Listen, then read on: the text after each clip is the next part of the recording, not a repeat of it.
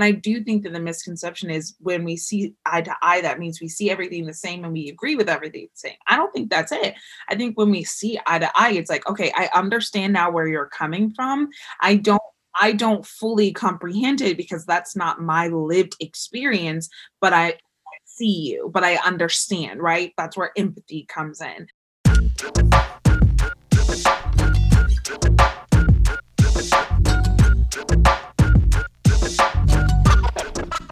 Welcome to the Whiskey and Lemon podcast. I am your host, Lana Mercedes.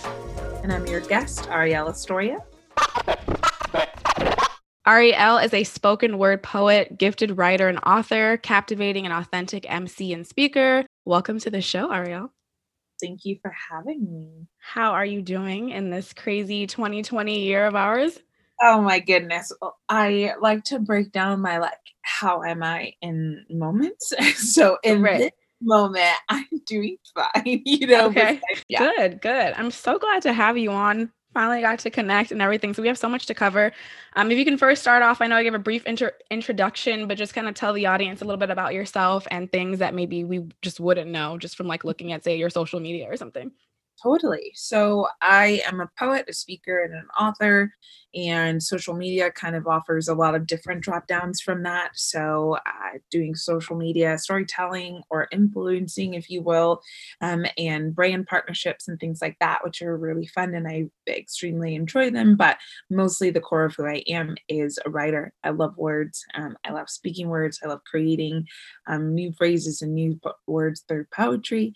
I'm recently married, so that's something you could congratulations on Instagram, but I don't post it a whole lot, and so but that is something that is new as well. And just in a space of working on a lot of projects and being in this creative not emptiness, but this space where we've been given permission to create and to rest at the same time. And really I'm honing in that space. So if someone's asking you, what do you do for a living? What's your easiest way to kind of explain it to somebody?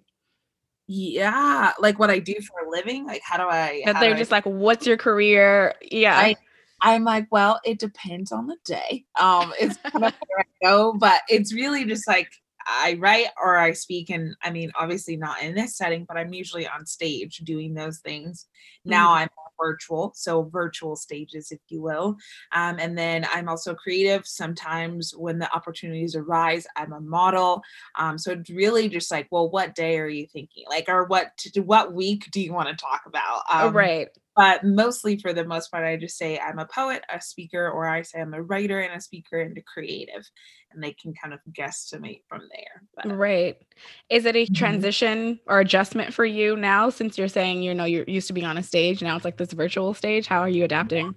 It is different. I definitely miss, I miss being in person with people. I miss a physical stage. I miss an audience. And so at first it was extremely disorienting, and most of my gigs that were in person were all canceled within 2 weeks of a time, and just feeling that loss and grieving those opportunities to travel and to meet new people, which is always my favorite thing to do as a part of what I do. And so as people started to adapt, to this online space that we're in now, and having more conferences that are online, it's different. It's definitely not the same, but I think I've enjoyed what they have looked like, so some conferences are virtual, and in person, and some are virtual and pre-recorded. So it's really fun to see how creative people are getting with setting it up, and with having these online spaces that are also supposed to be engaging and encouraging and inspiring. And so I have a talk tonight that's they're going through a workbook and a series, and there's different videos that they're given, and then there's a live element. So I'm a part of the live element tonight. And so just finding different ways to show up. It's weird. It definitely is weird, and it's not in person, but there's still a little void being filled. Yeah. Right. You use the word influencing, and that is a huge, just a huge polarizing view on that word itself. So if someone refers to you as, say, an influencer, they say that's not real work or whatever, what is your comeback for that? Well, I don't like calling myself an influencer. And so I prefer storyteller. social media storyteller or content creator because first and foremost, I'm an artist, before influencing came along, before content Mhm. came around, we were just all artists, and so as a poet and as a speaker, like that's the core of what I'm gonna do. So the influencing word is really hard for me because it's like usually it's just associated with getting people to buy things, or to Right. sell a product, which Mhm. I think we water down the word when we use it just in that sole capacity. To influence means to impact, to make change, to shift people's perspective. Like Right. that is a responsibility, like that Mhm. is heavy. And so me trying to, when I do storytell with brands, I still try to be very authentic with my own story, with my own brand, with my own conversation, have it less be about buy this thing and more about like, where are you? How does this product add to or take away, from into our lives? And so Right. I never call myself an influencer. Other people will because that's the word being used, but Mhm. I prefer storyteller or content creator because I want to tell stories. I want it to be about my story or the story of other people. And if there is a product being introduced in that, there's still an element of like, but this is still funneling who we are as people, and really focusing on that conversation instead. Right, yeah, you mentioned, like, authenticity, and that's a big one because the word influencer just gets thrown around based on the amount of followers you have, and then that is exactly what gets taken out of it. There's no authenticity, there's no, like, mind behind it, it's just like, "I got this product." There's no, like there has to be a level of inspiration, like, influential than just saying they're an you know, now I'm losing the actual word, influencer because you're telling me about something that you bought and now you're just more it's more like convincing. So there has to be an element of like that person and their authenticity that's Absolutely. influencing someone. Absolutely. Yeah. Yeah.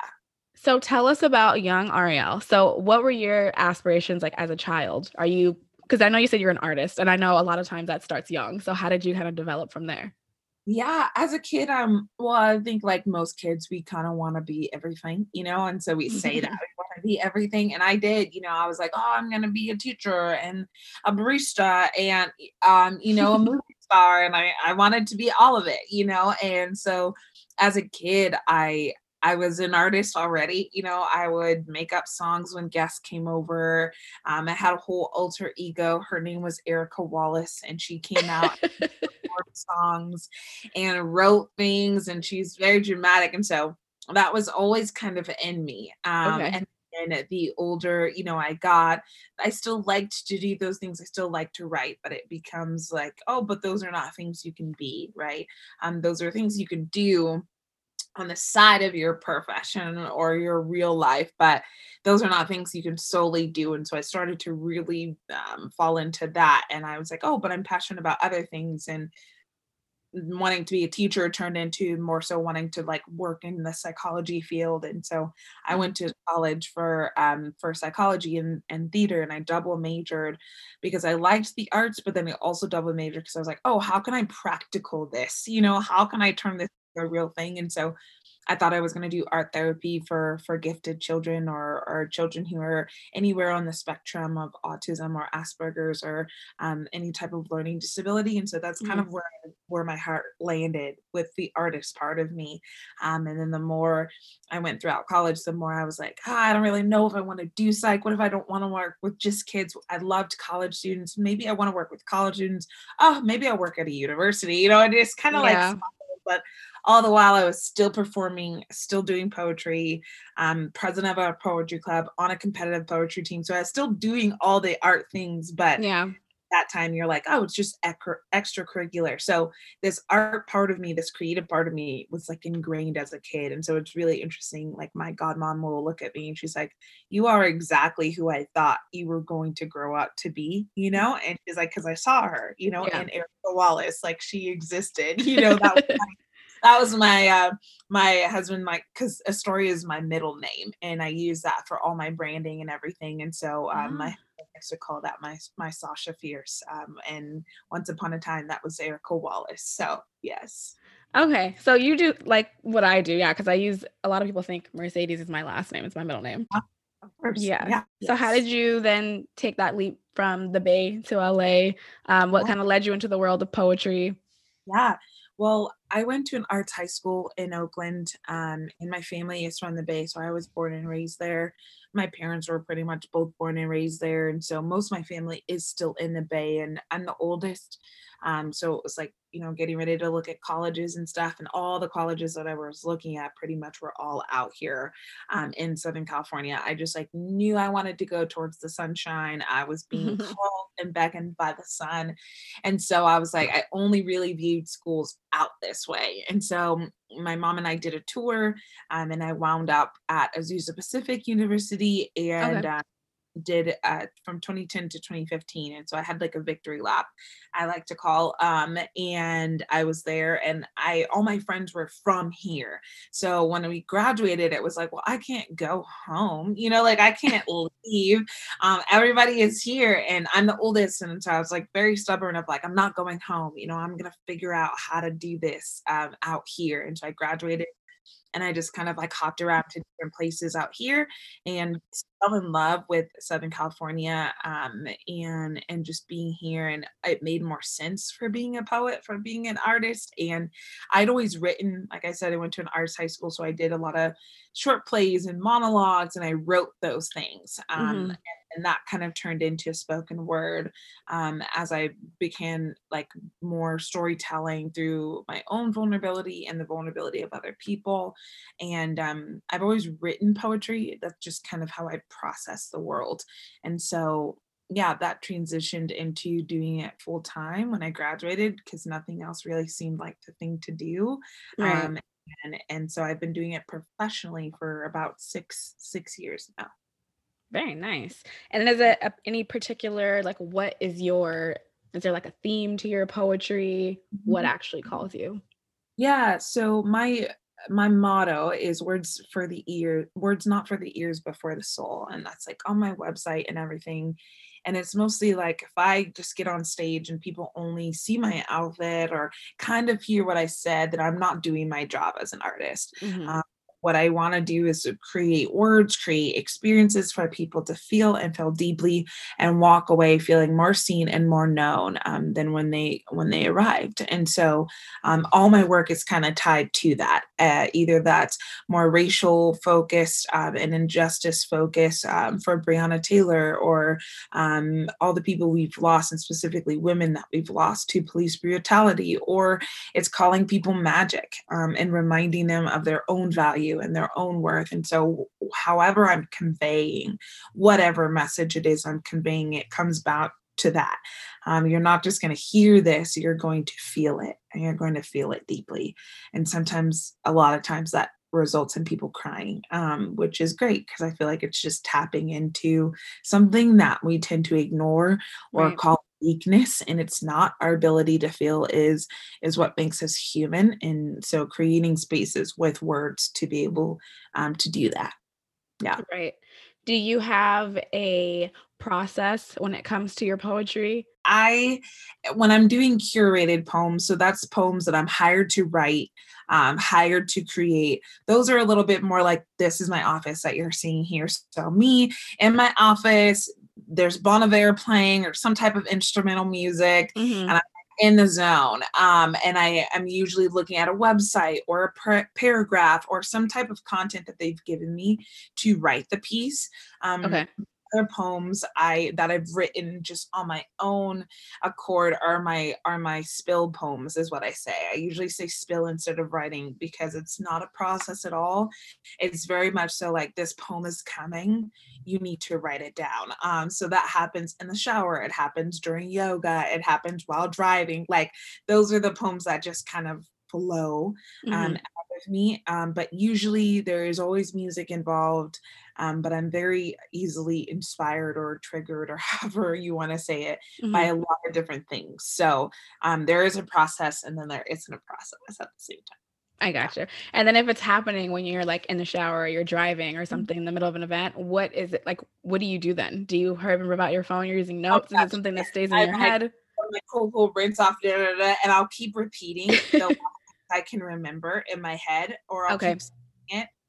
And then I have to go to computer to voice memo. If it's in my car, I voice memo a lot. So I'll just start saying whatever it is I can remember. And it's not usually the most coherent, but then I'll go and transcribe it later and write it down.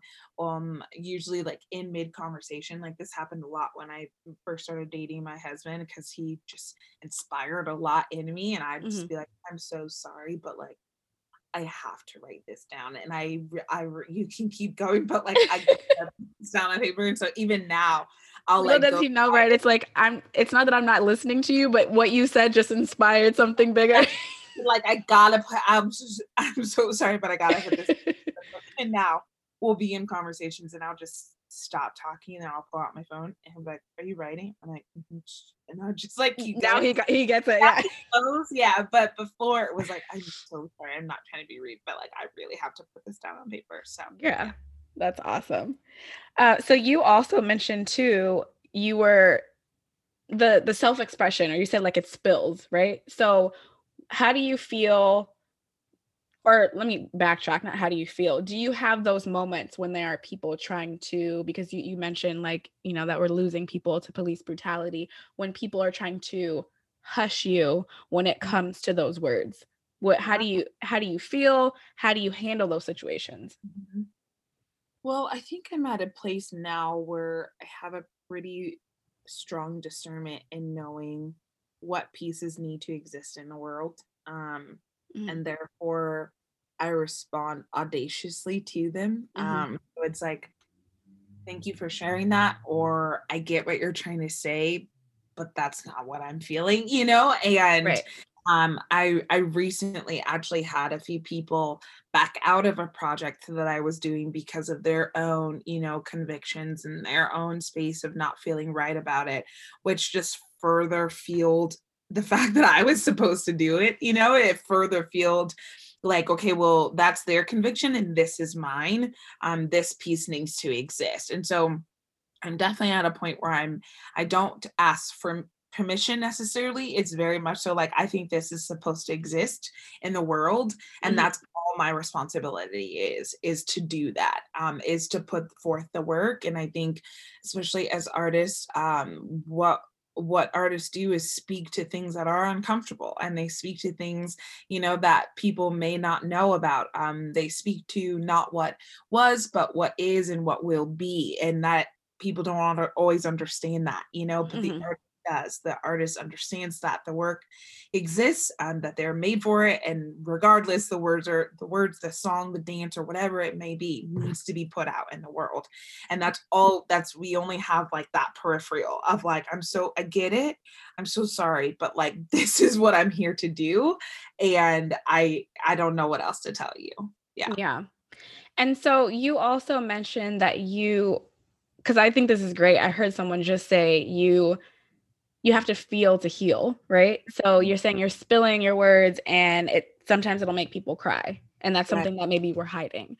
So I'm really big too on like internal happiness and not feeling like we need these outside things, material things, to help us or make us happy. I need Mhm. this thing and then I'll be happy kind of situation. So how do you find that you convey that through your work? Because I know there's a lot of like positivity, self-expression that you portray through your poetry.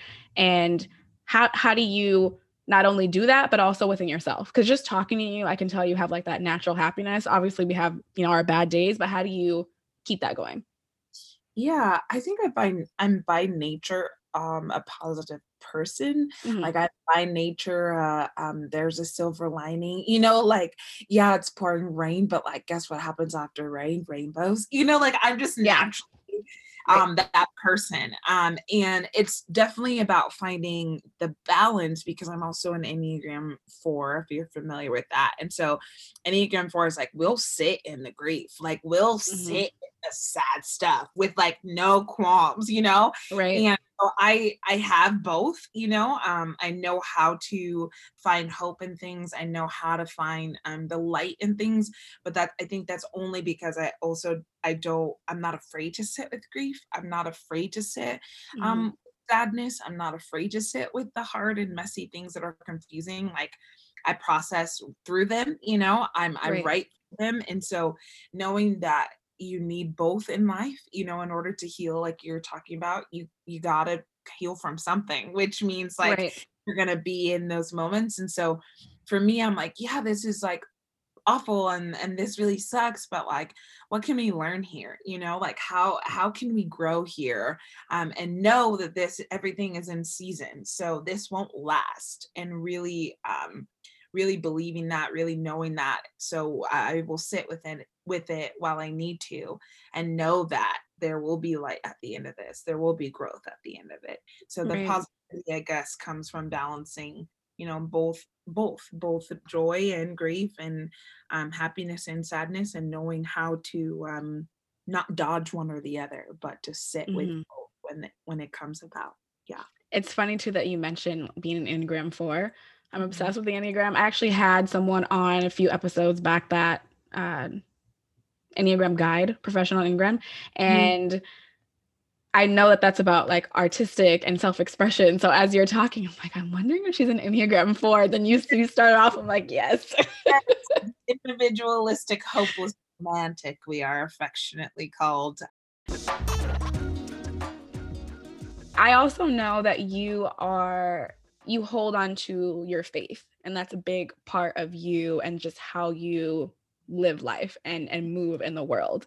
What Yeah. does that mean to you, and how does that affect your day to day? Yeah. Well, I grew up with, like, a pastor's kid. I grew up with, like, being very ingrained in church, and faith has always been, like, the thread. It's the pulsing orb in the middle of why you do the things you do and why you are the way you are.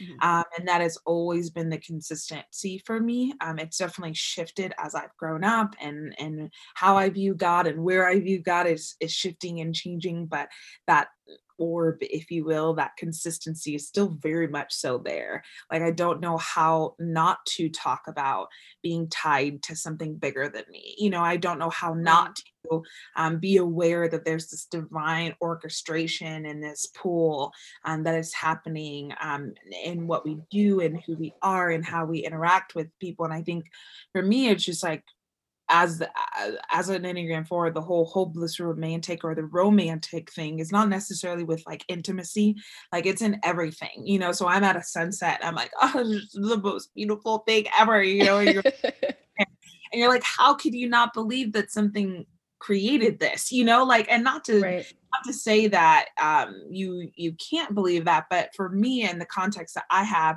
with faith and with spirituality, it's like I can't not look at that and feel like there was someone behind that, or something behind that. And so the same is funneled into my art. I think a lot of it is sometimes like the spilling is a download, I really do feel like these words are sometimes being given to me. Um, and I think for me that's God, given to me from God, and being able to share those with people, and also sometimes they're just for me and my own little love note. And so for me, it's like, yeah, it's this constant orb and flow of why I exist and why I do the things that I do. And I think how I love people as well. Yeah. Yeah, that's a big one. How you love people. Because it's for me, in order to know like the meaning of love is like to know God because you know you're loved by him, so that's how you show that love. Like that's the first thing you have Right. to for me, I have to know him in order to be able to love. So that's a really big thing. Yeah. Um, it's interesting too because you mentioned, you can choose everyone has their right to believe, whatever it is that they believe.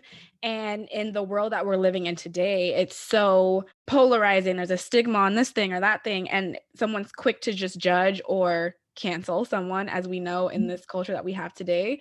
So, what are your views on that? If someone say hears you speaking on this episode or sees that you're posting something and it has to do with your faith and they're automatically, well, I'm going to cancel her. I don't believe in that. Yeah. The polarity in cancel culture.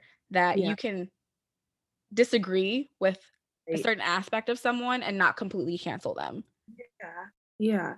Yeah. There's no grace in canceling. And that's where I have a really hard time with. Mhm. There's no space for like growth in Yes. canceling. There's Right.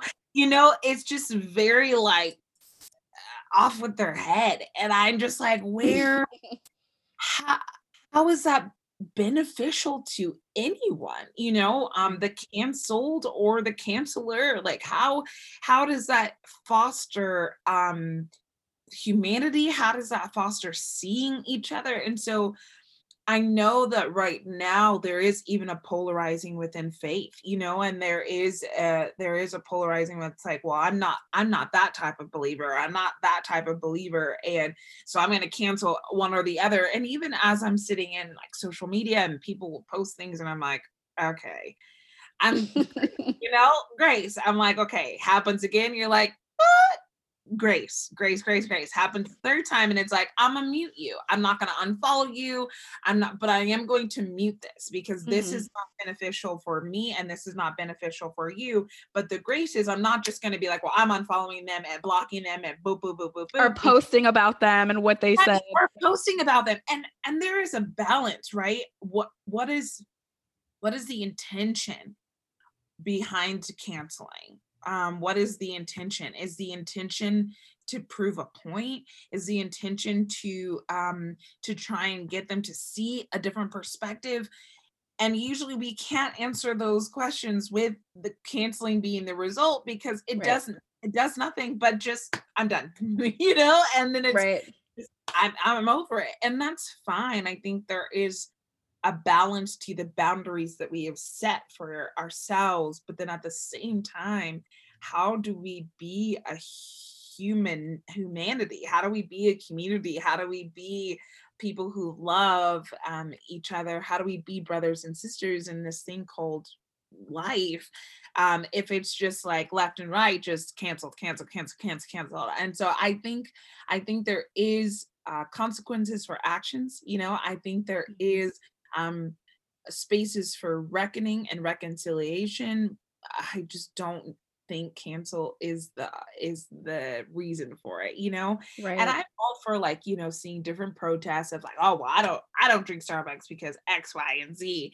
It's like, okay, I get that. Or I don't eat this place because X, Y, and Z. I'm like, okay, that's your decision. You get to make that. They are still making money though, so it's like you personally canceled them. Who's learning from this? Who's gaining from this? And so that's something that I've really just like been wrestling with is like, oh, there's no grace. There's no room for grace in canceling. Yeah.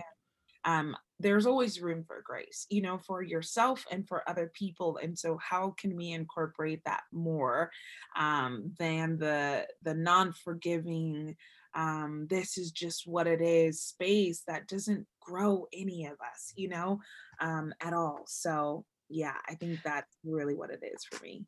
Yeah, I love that you use that word because I think a lot of things could have changed if it was for grace. That's Right. just when it's lacking. There's no empathy. Right. We all make mistakes. I'm sure we've all said things maybe, we'll find out someone tweeted something from 10 years ago, whatever it is. I'm sure there could have been something we said out of ignorance. Maybe we just said it and it came out wrong. We didn't mean it. We didn't know any better. So, like you said, if you're canceling, it's not helping anyone. There's no education being done there. If I said something and someone canceled me, how do I know I even said it? And that's another thing cancel culture tends to do right now is bring up the past, which means you're always being held to who you were and Mhm. not who you are, not who you're becoming. And so Mhm. that's where really just like now we're just pointing out what you did and who you were without really asking or knowing if that's who you are today. Again, there's no grace, there's no room for grace. So that's something where I have a really hard time of like, oh, you're pulling out stuff from the archives. Well, so and so said this in 1970, so they're canceled today. I'm like, what in the world? Like, that is insane. Like, Right. we not move forward. Yeah. Well, if that is the culture we are going to continue to sit in. So I If we just could don't. pull transcripts on everyone's Oh my words, we'd all God. be canceled. Yeah, we're all flawed and messing up, and we do crazy things, and we hurt people, and we get hurt, and it just Mhm. cycles over and over again. So if that is the prerequisite for being canceled, we are all truly canceled, So it's Yeah. just where does it end then? If it starts there, then where does it end? And if there is no end, then why are we just going to go in this vicious cycle? Yeah. Right. So you mentioned that you like your poetry to be words for ears, or I'm sorry, not for the ears, but for the soul.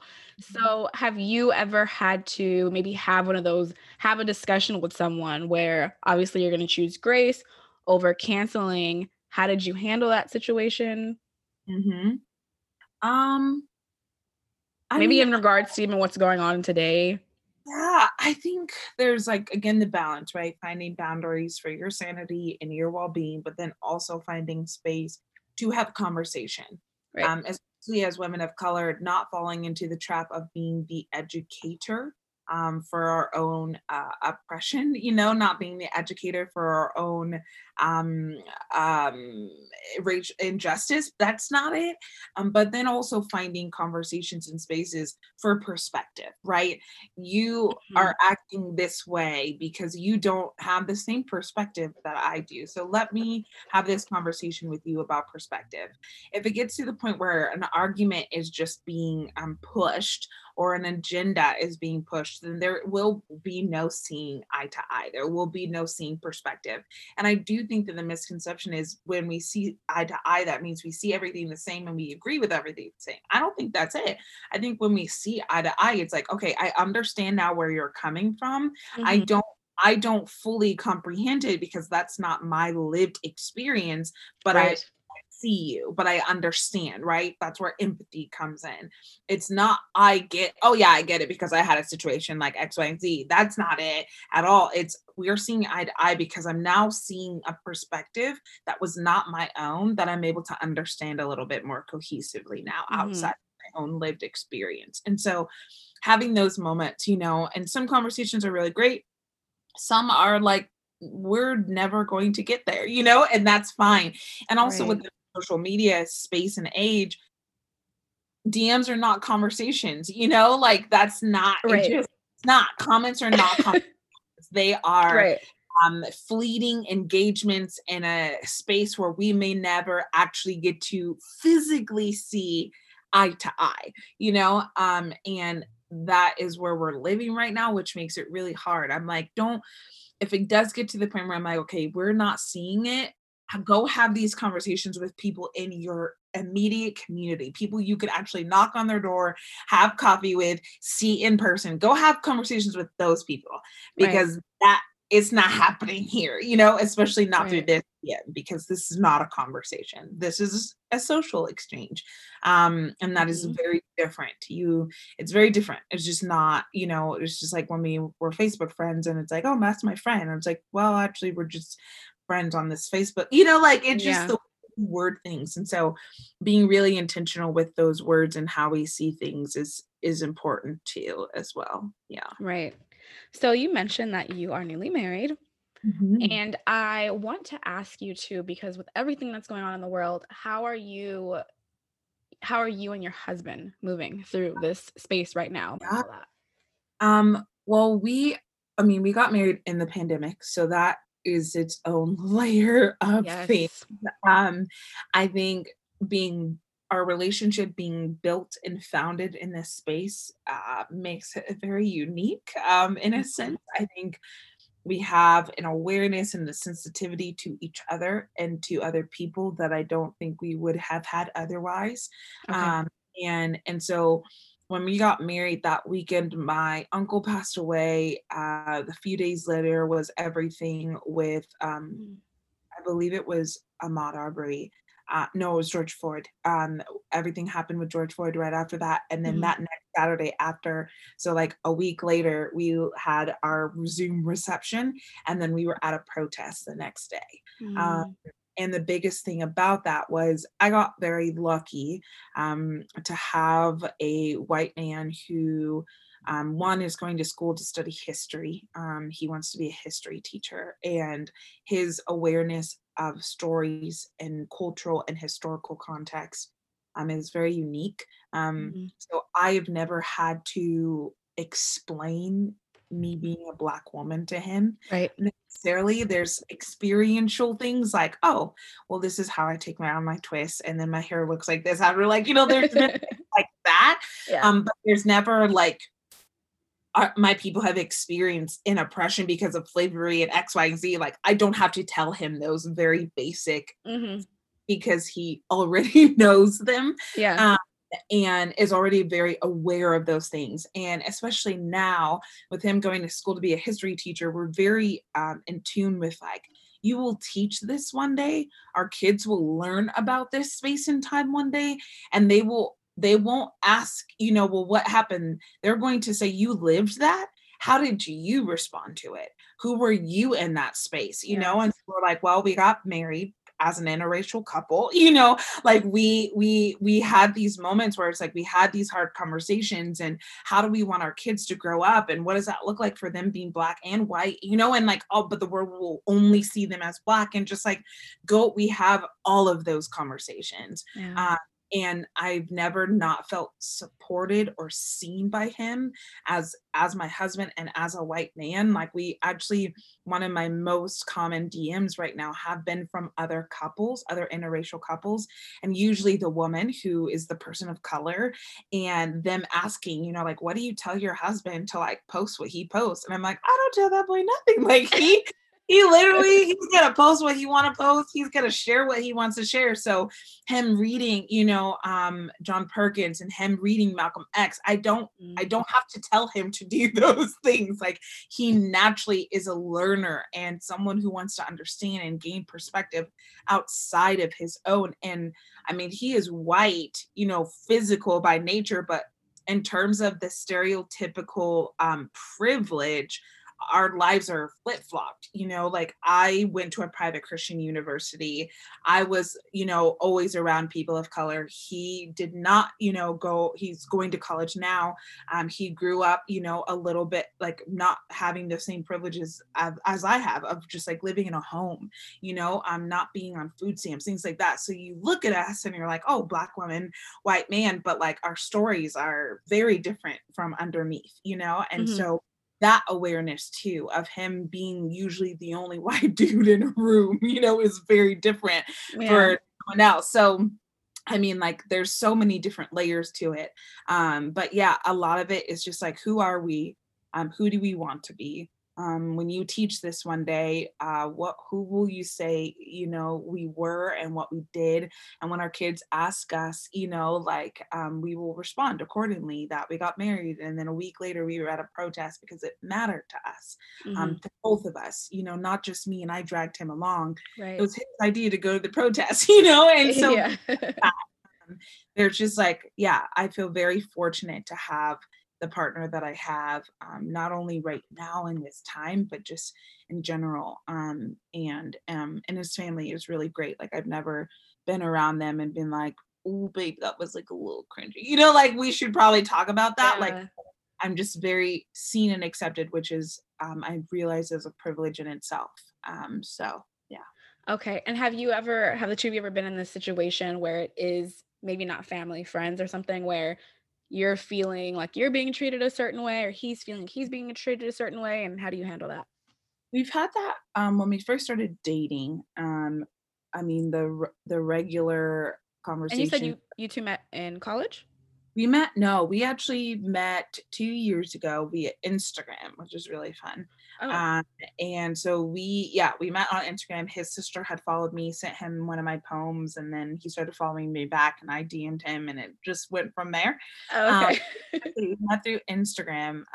And so for me, his first awareness of me was my voice. He didn't know what I looked like or anything like that. And then Yeah. kind of pursued me from that, which is pretty cool. But we only had one moment when I did first start dating him, and I had someone say, congrats on your relationship. But we just have to make sure he's not a colonizer. Sorry, it just has to be said. And that wrecked both of us, because it was like, completely out of context. You don't know him, you know, like you don't. And so This was that someone close to you? this was someone I dated prior, and wasn't necessarily Okay. a friend. Um, we had gone on dates and started to build a friendship, but then he started dating someone else, and it just kind of trickled off, you know. So Yeah. then he starting dating John a few months later. That conversation came up, and it was just like, I'm so, I like, first of all, you don't know me well enough to Yeah. kind of conversation.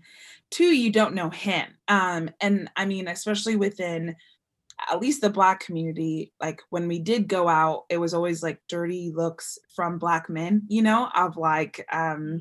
why not be with a Black person or a Black man? Which is, I really, whoever I would have fallen in love with, I would have fallen in love with it, you know? So Right. the fact that John is who he is, it what I didn't fall in love with him because he was white, you know, like I fell in love with who he is, you know, and Right. the questions he asked me and how he perceived me and how he Yeah. saw me How and he treats you. how he treats me. Yeah, Yeah. how he sees me, how we can our first date was literally 8 hours because we just talked the whole time, you know? And so Mhm. that was like the only, you know, distinct memory I can think of, when it came to like this weird discomfort in regards to who we are racially. Um, and I'm sure there will be others, and that we will take on as they come. But for the most part, that was the only one. And I didn't want to have the conversation with him. You know, I just was like, how do I bring this up? You know, like, how do we Right. talk about this? And we did, and it was just like creating that boundary with that person and things like that, and just protective. You become very protective over your partner regardless, you know. Yeah. And so just being very protective of our space, you know, from that. But we're very fortunate and very lucky that we haven't had more situations. And I think that's also just the time frame we live in right now. Mhm. um an interracial couple is more seen as quote unquote acceptable than it was just, you know, a few years ago, which is Right. really wild to think about. But yeah. I also want to touch on the fact that you are a model. Yeah. You know, we all have these things about us that maybe someone's judging. So, like, at what point in your life did you feel like I need to kind of make this more of a stance? Was it something personal, other people around you that you were seeing things were happening where you kind of made this a part of your identity to bring more awareness to that? Yeah. Well, I didn't like necessarily set out to be a model necessarily. In Instagram, it's kind of hard to convey that you were a writer, you know, or that I did poetry. Mhm. And I didn't like a lot of the videos that I did because they were dark and grungy and they just didn't match like who my personality was. So I never Okay. posted, you know. So I would just post me in clothes, or I like to shop, you know. So I would post that, and most of my friends are photographers, so they would have campaigns that I would do, and so that's kind of how that started. I didn't set out to go and be a model. It was just like people were like, "Oh, can I send you these swimsuits, or can I send you this, and can you wear it?" And I was like, "Yeah, sure, I guess." Like this is and so my first couple shoots and campaigns were swimsuits, which was super wild because just like growing up how I grew up, like pretty reserved, like didn't ever wear a two-piece, didn't own a two-piece, you know, and here I was being flown to Portugal to wear a bikini. And it was just like super weird. I was like, this is insane, you know, and I was usually the only person of color model and also the curvy model. So I kind of filled, you know, those Right. roles, if you will. And at first it was like, you want me to put the swimsuit on my body and like you're gonna actually like use that like as advertisement, you know, like as a reason to Yeah. buy your items, which was like really crazy to think about. And I'm definitely leaning out of the body positive world because I think the positive aspect is a little limiting, because our body journeys are not always positive. You know, sometimes we Mhm. feel like a potato and sometimes we feel like Beyonce. So it kind of really like there is Right. fluctuating to it. And so really just finding the space of like radical self-love with your body in the present space that it's in. And Sonia Renee Taylor talks about that in her book, The Body is Not an Apology. And so for me, it was less about like trying to be a certain way and more so just like, this is how I'm coming to terms with my own body. This is how I'm coming to terms with embracing my curves and embracing the fullness of who I am, and then it just so happened to be an encouragement to other people, to be, an encouragement to other women. Well, they're tagging me in their swimsuit photos and like, you're the Yeah. reason, I felt I'm not confident enough to do this, which is like so wild. I'm like, thank you so much. But like, I'm also sitting in like sweatpants or yoga pants with a big t-shirt today because like I feel awful, like just about my, Yeah. and so finding that balance has been like super necessary. But I think modeling is just another form of storytelling for me. It's just through pictures, so I love being able to storytell in that way of using an image to capture something, to capture a smile, to capture a mold, to capture a body, to capture a stomach birthmark or whatever it may be. And so Right. for me, it's still all about like, how can I continue this narrative of enoughness for yourself and for other people, even through sometimes modeling. So yeah. Yeah. So what does that mean for you when you do have people that are, tagging you on their photos and just saying like, "Oh, Mhm. look, like I didn't have the confidence." How does that make you feel? I mean, it's like um too much responsibility. I don't know if that's the word Yeah. I'm looking No, for, I but get it's it. like, thank you, but also like, that was you. Like at the end of the day, you put on this swimsuit. You might have seen me in it and it encouraged you to do that, but like at the end of the day, you did it. Like Give I'm yourself some credit kind of thing. usually what I say after that is like, give yourself credit, but then also I say thank you. I'm honored to be part of your journey because at the end of the day, it's theirs. What's happening with them is with them. I just get to be this little seed or this little piece of what's happening. Um, Mhm. but it's their journey. And so I tend to say, thank you for being here. I'm honored to be part of your journey. And kind of like, not dismissing the responsibility, but then also just equipping them. This is your power. These are your decisions. These are Yeah. the you're doing. I just get to be like kind of like the commercial, that set the craving, but like I'm not the one who actually went and got the burger. I don't know why I'm using that example, but that's what I'm No, gonna. yeah.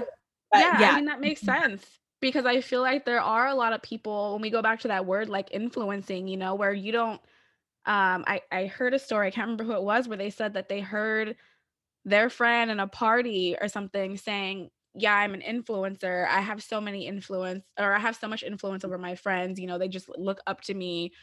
For it Right. was, someone that I don't know what she did, but it wasn't the person that heard it thought to themselves, "You're not influencing me to do Right. anything. You're just," they weren't even really that close. It was like they just kinda connected through social media, and so I think that is a testament too to your self-expression or, like, artistic ability too, because if it's the influencer that's saying, "Yes, I have influence over all these people," and taking all that credit, it's then taking away from those people that maybe they are getting inspired by you, but allow them to take that reins. What if you disappear off Instagram? Then it's like they need you to then, go Right. on that journey. That's where we kinda get into, like, idolizing and things like that. You have to be able to take that credit for yourself. The celebrity thing that I like don't mess with. It's just kind of like a pedestal, and it's honoring until it's limiting, I think, and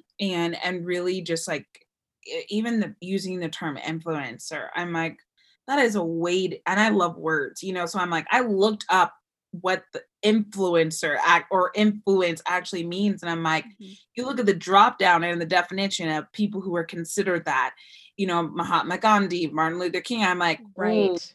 like completely dismantled that word, so I get, you can be an influence, but how are we using that, and being really intentional with how we're using that word, I think, Right. um, really important to me. And so it's like, again, thank you for letting me be part of your journey. But like, these are actions you're doing and you're making and decisions Mhm. you're ultimately deciding to do. There was just an imprint, or there was just an inspiration or a spark. And I got to be that spark. And that's super incredible. I'm super honored.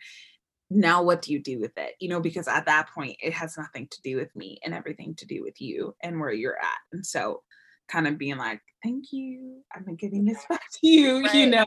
Yeah. Um, yeah. Yeah, that's beautiful. Yeah, we need more of that, like, humble space. It's not to take away from the people that may be doing the inspiration, to Right. other people, but also, like you said, yeah, giving thank you, but I'm giving it back to you because you're the one that actually took that step. Yeah. Mhm, mhm. So, what do you take from? I know you're moving away from, like you said, sometimes we have these good days, bad days. You want to move away from just like strictly body positivity. It's not all positive. So, I feel like there's these, and I'm sure it trickles down, but two of like the main ones I feel like are some people that are saying, you know, body positivity means like you're not gonna, I don't like that word because it means people are saying like don't work out or don't be healthy and just like take yourself as you are and promoting the wrong things. And then there are the other people that are like, that's just like that's not something I want to look at and have this total negative space where then it makes them feel justified to judge someone just because of their body. Even maybe that person's not happy with their body. That doesn't mean you get to judge them or discriminate against them because of how they look. How do Right. you move in that space? Yeah. Well, I feel like, it's, It's a lot. I'm like, where do I even Anywhere you want, girl. we've taken very personal processes and we have created spectacles out of them. Um, Mhm. and the body positive space, one, started with fat, black, or people of color, a lot of LGBTQ plus, mostly trans, men and women who were like, there is no space for us to be accepted for our bodies. And that's how the body positivity space started. It's not what it is now. Now it's like, look at my tummy roll when I sit down. Like now it's like my thighs shake when I move them. Like it's very Right. uh, we have a lot of watered down spaces right now, and so when you take that out of the body positive space, then it becomes like, well, diet culture and non-diet culture. Then it becomes like being present in your body and being very anti working out. There's again, it's because you have all these personal processes that have been overlapped and Mhm. have now become spectacles. And so for me coming into the space, I noticed like a lot of the people I was around had past with eating disorders. And I was like, well, I don't identify as having a past with an eating disorder. I just have always been a bigger body and have never fully left that, like, and so finding all these Mm. personal processes turned into these spectacle spaces. And so it's like, at the end of the day, it's like, if you want to work out, work out. If you want to eat pizza, eat pizza. If you like it, it's a very personal journey. Mhm. I like doing both because I like the way I feel after I exercise, after I move my body. I'm more focused. I am able to create better. I can sleep better. So Yeah. for me personally, I am a curvy, bigger body, but I like movement. I like exercising. I don't Yeah. necessarily like these extreme diets or anything like that, but I also have a lot of weird allergies. So I can't eat a bunch of fast food. Again, it's Yeah. really hard to convey all that in this sphere of, well, this is body positivity. No, because this is my personal perspective.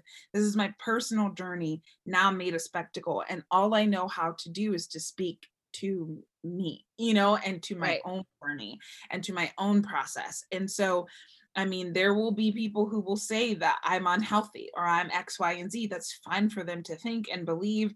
I know my body, like I know myself, and the same for other people. And so I think it's a very confused space. It's a very convoluted space, and Yeah. I don't know. I think the original intent of it, like I said before, has definitely veered, and then it clumped together, and it's all these personal spaces and personal journeys that have become platforms, that have become brands, that have become spectacle conversations, and our bodies are secret places, and not all of it is for everyone. And so finding spaces to, yeah, share your victories and share your struggles, but then also realize the journey itself, the process itself, the work itself, you have to do, you know?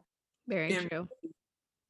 yeah, just like really being in that space. So I mean, I've just been kind of deconstructing, if you will, the body positive space in general. And yeah, it's not as inclusive was intended to be. And that is problematic, because it's about Yeah. bodies and we all have bodies. They're just Right. different. What are some mantras that you live by? Just anything that kind of helps you have grace, move through the world when you feel like you're between a rock and a hard place, just kind of things that help you, stay at peace with yourself. Yeah, my recent one as of, like, yesterday has been protect your personhood. Mm, Yesterday, I just was like we'd had a few social interactions with people at parks and things like that, and mhm. that starts to wear on you a lot differently than it used to now, and so I had had, like, a few of those on Friday and Saturday. So Sunday, I, like, recluse, like, I slept in late, I went for a walk, to listen to something I needed to prep for, and then I ran errands all by myself. Like, I was barely on Instagram, I wasn't really talking to people, like, I just needed to, like, protect my personhood, water my plants, clean my house. Like, that was really just all I was about. Yeah. Um, and that's really necessary. Protecting your space and your craft. And recently, I think I posted, we talk a lot about flowers in the vase, but you really don't talk about the vase itself. We are the vase. We are the Yeah. things that hold our giftings. We are the things that hold the words we speak and what we share. And if the vase is not protected, then the things we're holding can't be protected.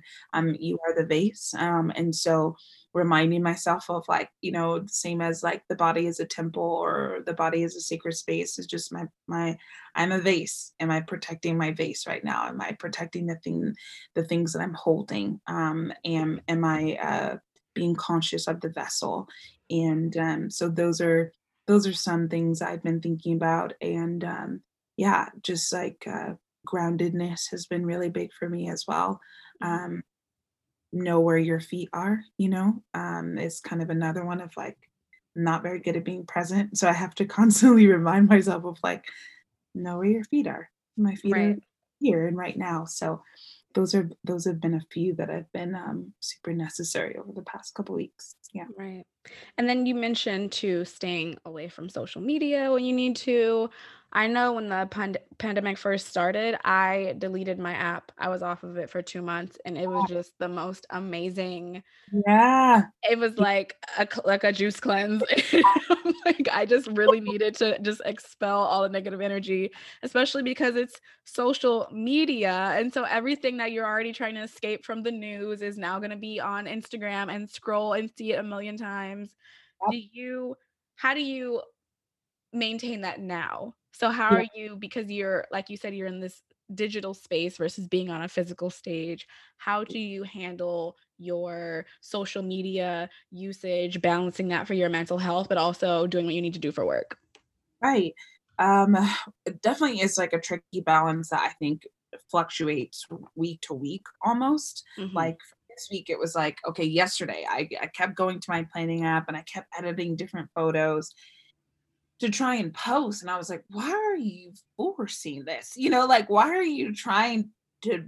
I posted every week, every day this week. So what? Like, why are you trying to do that? And so by the time it got and I was, like, looking at my, like, scheduling and when to post, and I was like, "This is foolish. You're not posting today. The end." Like, and you really don't wanna be on there right now because you're overstimulated, so I was, like, maybe sharing a thing here or there, but for the most part, I was like, "I don't even what room is my phone in?" Like, that was me yesterday. Yeah. It's really necessary to have that. I run my own social media. I also work for a nonprofit. I run their social media. So I'm very oversaturated by it. And so I really have to give myself a permission or a space or a day to not have to be on it. So, scheduling things out, I'm giving myself permission to step back, like, and scheduling those things. So it's like Friday, I know my husband and I are going to the Huntington Gardens, and that's usually where we just like wander around, the space. We Yeah. put our books and we put our phones away, and so that is my like, okay, do schedule what you need to schedule, get done what you need to get done. So schedule it out, I think is really important for me of like, okay, I'm gonna get stuff done now because I know Friday, for a few hours, I'm not about to be on my phone like that, and so really finding that space. And then it's like another thing is it doesn't have to be captured right now. And if you do capture it and put it away. It doesn't have to be a capture and post every time. And that's something that I think marriage has taught me because my husband he'll be like, I don't know, I deleted it. I don't know, I haven't looked. And I'm like, well, must be nice. He's very good at like creating those boundaries. And I'm like, Yeah. no, he's probably right. I should probably not, wake up and do it. So finding those balances are really important as well. And just knowing that the world, it's fine. The world will continue without you. Right. They need your post. They don't. Yeah. You're fine. Your sanity is You need your mental health more than they need yeah, your post. your sanity is more important. And the thing is, you can't continue the work if you're not feeling back in. So Yes. social media is a lot of outpouring, a lot of giving, giving, giving, giving. So if you're only doing that and you're never filling back up, you're going to run out pretty soon. So I've been trying to not get to points of burnout because I have gotten there many times and just being like, that's not very fun, and then you're exhausted and you have Yeah. no motivation for anything. So finding little siestas throughout the week to kind of step back. Yeah. Yeah. I love that saying, like, you can't pour from an empty glass. Mhm. No, Yep. you need to recharge. Ariel, it's been so great having you on the podcast. I just appreciate your presence and like all the positivity and wisdom is just flowing. Like you don't know what I'm gonna ask you, and it's just going, speaking from the heart. So it's been amazing. I Mm. have one more question that I like to ask all my guests. So, the podcast is called Whiskey and Lemon. We have two Ariels that walk into a bar, and we have one at when did you move to LA? What Uh, age? like oh my gosh, like 19, 18, 19. 19. All right, perfect. So two Ariels walk into a bar. We have one at 19 and one today. Mm, And 19-year-old Ariel is just not having a great day, drinking her mm. whiskey and lemon. What advice are you going to give her? I Eyes would are sparkling right now. my eyes are You're thinking about it. yeah, I'm like I have to like picture it first and I can picture it and honestly this first, what I'm seeing is just me now watching her then. And taking her in. And I think first of it is like acknowledging like where how far I've come, Mhm. uh, and then looking at her and really asking her where she's at first, I think is the first part of the conversation, and then kind of leaving this nugget of like, I know where you're at and what you're feeling feels monumental in this moment, but know that even this will be a poem, Mhm. um, even this will be something that is rippled in someone else's sea, um, and that the things that you are carrying now, you won't carry forever. Um, and yeah, I think reminding her of the fear. I think I was really scared when I first got to college, and Mhm. um, know that this fear will not, be your breaking. This will be a refining, um, and hang tight because the next 5 years are going to be the best of your life so far. So, yeah, that. Ooh, I like it. It was very deep. I like it. Thank you so much for coming on the podcast. And everyone follow Ariel and just everything that she's got going on. I will post all your social media handles, everything you got going on in the show notes. And it's been great. Thank you so much. Thank you. Thanks for having me.